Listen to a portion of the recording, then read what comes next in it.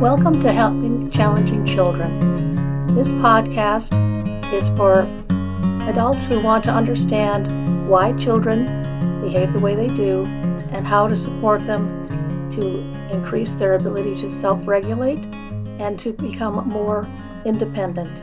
My name is Dr. Pat McGuire. I'm a developmental and behavioral pediatrician and I have been working with these children for over 30 years, and I can tell you that with the right support, they all do great. So enjoy these podcasts and hopefully you learn a little bit each time.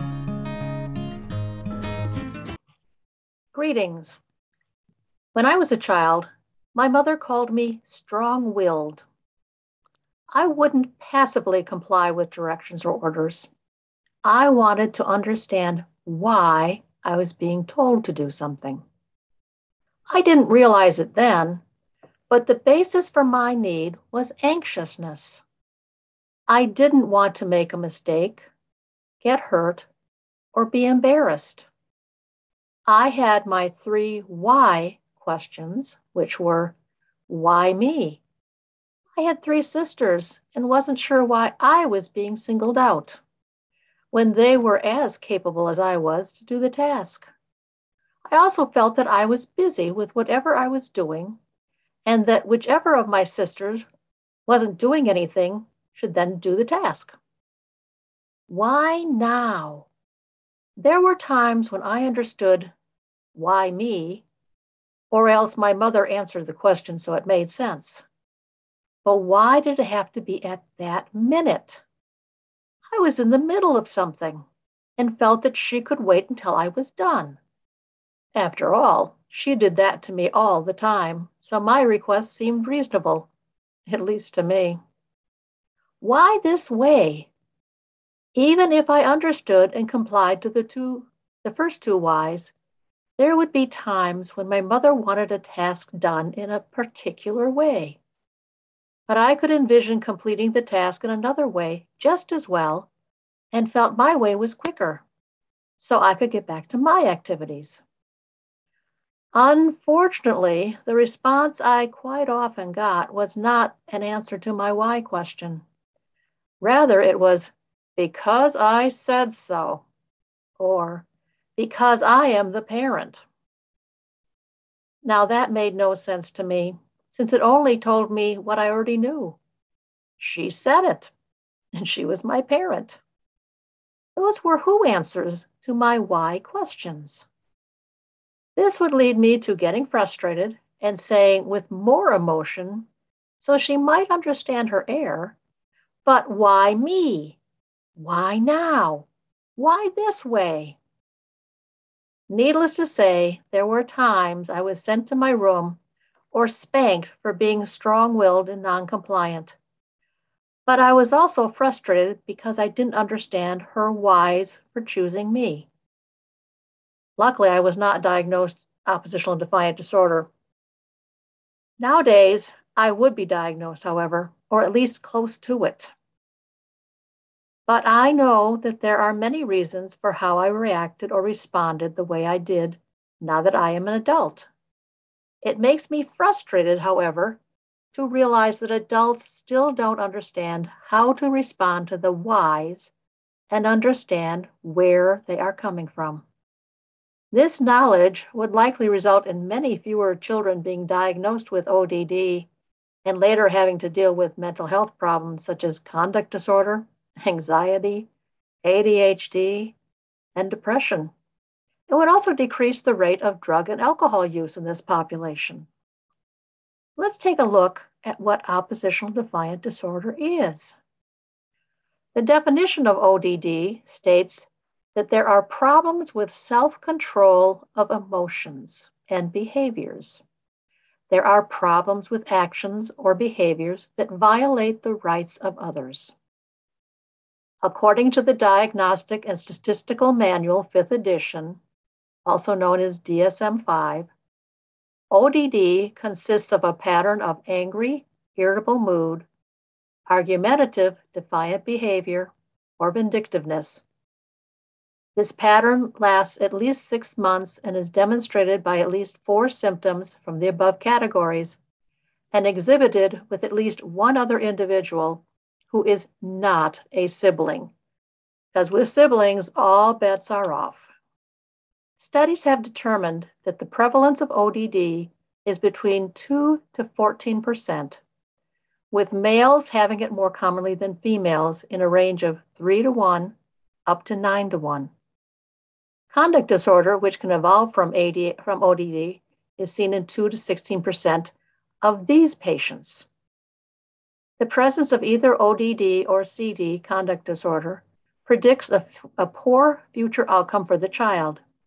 Examples of this are increased risk of adverse life events, increased risk of anxiety or depression, and if the symptoms persist into adulthood, approximately 54% of those eventually diagnosed as conduct disorder will be diagnosed as antisocial personality disorder. The first category that I mentioned was angry and irritable mood. This would have to be seen in the often to always situation, since everybody can be angry or irritable occasionally. When it is seen often to always, behaviors that would be described consist of often and easily loses temper, is frequently touchy and easily annoyed by others, is often angry and resentful. The second category is argumentative and defiant behavior. Now, I see this as getting very subjective, since I have known parents and other adults who were adamant that children were to be seen and not heard, and should just do what they're told to without questions or concerns discussed. These are frequently parents and adults who believe in an authoritarian model of control.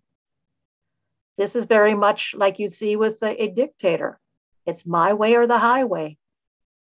Again, in order to qualify under the ODD diagnosis, the child has to exhibit the behaviors often to always.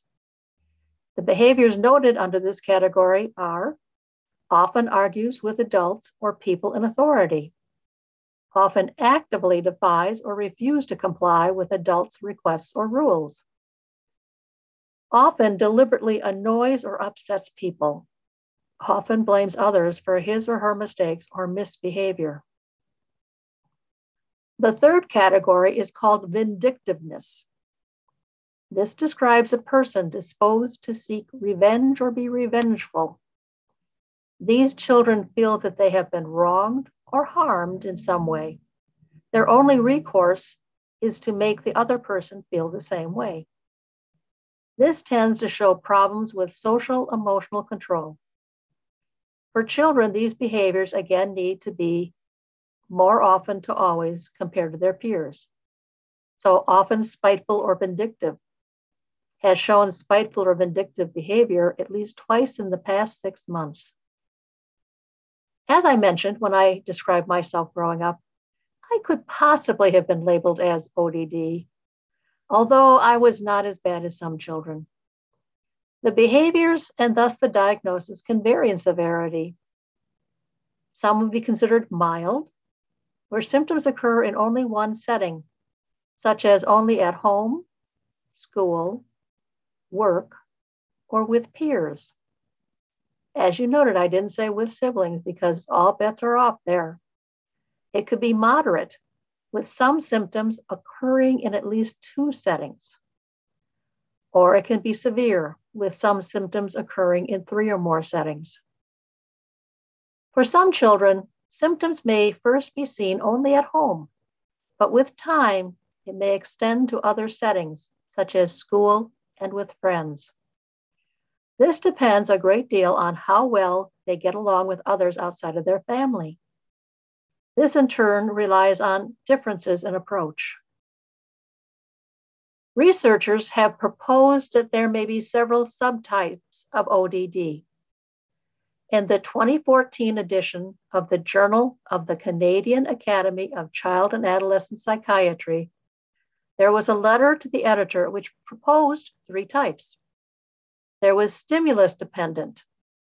These children also had ADHD And both the oppositional defiant and ADHD symptoms showed improvement with the use of medications for ADHD. The second group were cognitive overload. They have learning, language, and social processing problems, which are more impairing than they'd find in children with ADHD. The third type was the fearful ODD group. These children were highly aroused, and they had frequent stress reactions due to fear of loss or shame. There have been other studies which have found that 2/3 of children diagnosed with ODD had anxiety as a foundational issue. This lends credence to this class.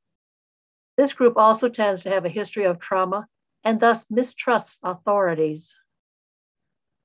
Another study in the 2021 edition of the Canadian Journal of Psychiatry suggested the following classes. There was a low ODD class, which showed low oppositional and low irritable behaviors. There was a moderate ODD class, which showed heightened oppositional behavior, but low irritable behavior, and a high ODD class, which were increased in both oppositionality and irritability. This study found that 26.4% could be described as high ODD. 31.9% were moderate, and 41.7% were low ODD. The high group also had the most comorbid affective problems. There was also a potential for a fourth group, which had low oppositional but increased irritability behaviors. And this was felt to fit the group of children who were at the greatest risk of having repeated criminal behaviors. When you look at how kids may end up with oppositional defiant behavior, there are 3 areas we have to look at, which are temperament, development, and the environment. Looking first at temperament, since the mid-1950s, there has been more research on the role of temperament in the diagnosis of childhood disorders such as ADHD, ODD, anxiety, and conduct disorder. The 5 models of temperament that have been used in research during this time are, number 1, the behavioral styles approach of Chess and Thomas, which is what I tend to use, the criterial approach of Buss and Plomin, the psychobiological approach of Rothbard, the emotional regulation model of Goldsmith and Campos, and the behavioral inhibition model of Kagan. My own chart reviews of over 1,100 children and adolescents in my practice from between 1995 through 2016 has shown that the children who met the criteria for ODD had elevations in the temperament traits of rhythmicity, adaptability, negative mood, and persistence. The traits of low adaptability and negative mood were the most elevated compared to children who were not felt to have ODD when comparing temperament traits to the DSM criteria for ODD on the Vanderbilt checklist. This would be consistent with what other models have shown in regards to more problems with effortful control and ability to handle transitions or changes and negative affect. If you want to learn more about temperament, check out my online course, Never Assume, Get to Know Children Before Labeling Them on my website, which is www.helpingchallengingchildren.online/stores. In 2014, there was a college thesis that looked at temperament and using a different temperament model. And overall, the study suggested that high negative affect, low conscientiousness, and low agreeableness were associated with ODD. Early assessment of these traits may be clinically useful in identifying children at risk for ODD, given that there may be early markers for ODD symptoms and impairment. Buss and Plomin's emotionality, activity, sociability, temperament survey for children has been used in a number of studies to look at emotionality and later behavioral problems such as ODD. They had found there was a trend toward higher emotionality with later disruptive behaviors, but it has not been as robust as findings using the Chess and Thomas model and the Rothbard model. The second area we look at for children that can be at risk for ODD is their own biology or development. So when you look at children, you look at neurodevelopmental disorders as risk factors. There are 6 neurodevelopmental disorders. Number 1 is intellectual developmental disorder. Number 2 is autism spectrum disorder. Number 3 is communication language disorder. Number 4 is ADHD. Number 5 is learning disorders. And number 6 are motor movement disorders, which includes Tourette syndrome. The most common neurodevelopmental disorders that can lead to a diagnosis of ODD are ADHD, which is comorbid with ODD in about 50% of the cases, and autism spectrum disorder, or ASD, due to problems with transition and social communication. According to a study in PeerJ, which is a peer-reviewed journal, in 2014, social interaction problems, which is one of the ASD domains, were the strongest neurodevelopmental covariates of the behavioral problems in both genders identified as ODD, while ADHD-related hyperactivity and impulsiveness in boys and inattention in girls stood out as important covariates of conduct disorder-like problems. Neurobiologic studies, such as structural MRI and functional MRI, have looked at findings in relation to executive function skills, which are called HOT and COOL. And they have shown that children with ODD tend to have smaller brain structures and lower brain activity in the HOT executive function, or EF, related brain areas. The HOT EF areas are the bilateral amygdala, bilateral insula, right striatum, left medial and superior frontal gyrus, and the left precuneus. The amygdala was very specific to ODD and conduct disorder, and was not dependent on a comorbid diagnosis of ADHD. It is also important to point out that the brain areas mentioned are related to the limbic system, especially the amygdala, and are affected by the fight or flight system. There are no abnormalities that would be consistent with the problems in the COOL EF areas of the brain, other than the higher activity of the left precuneus.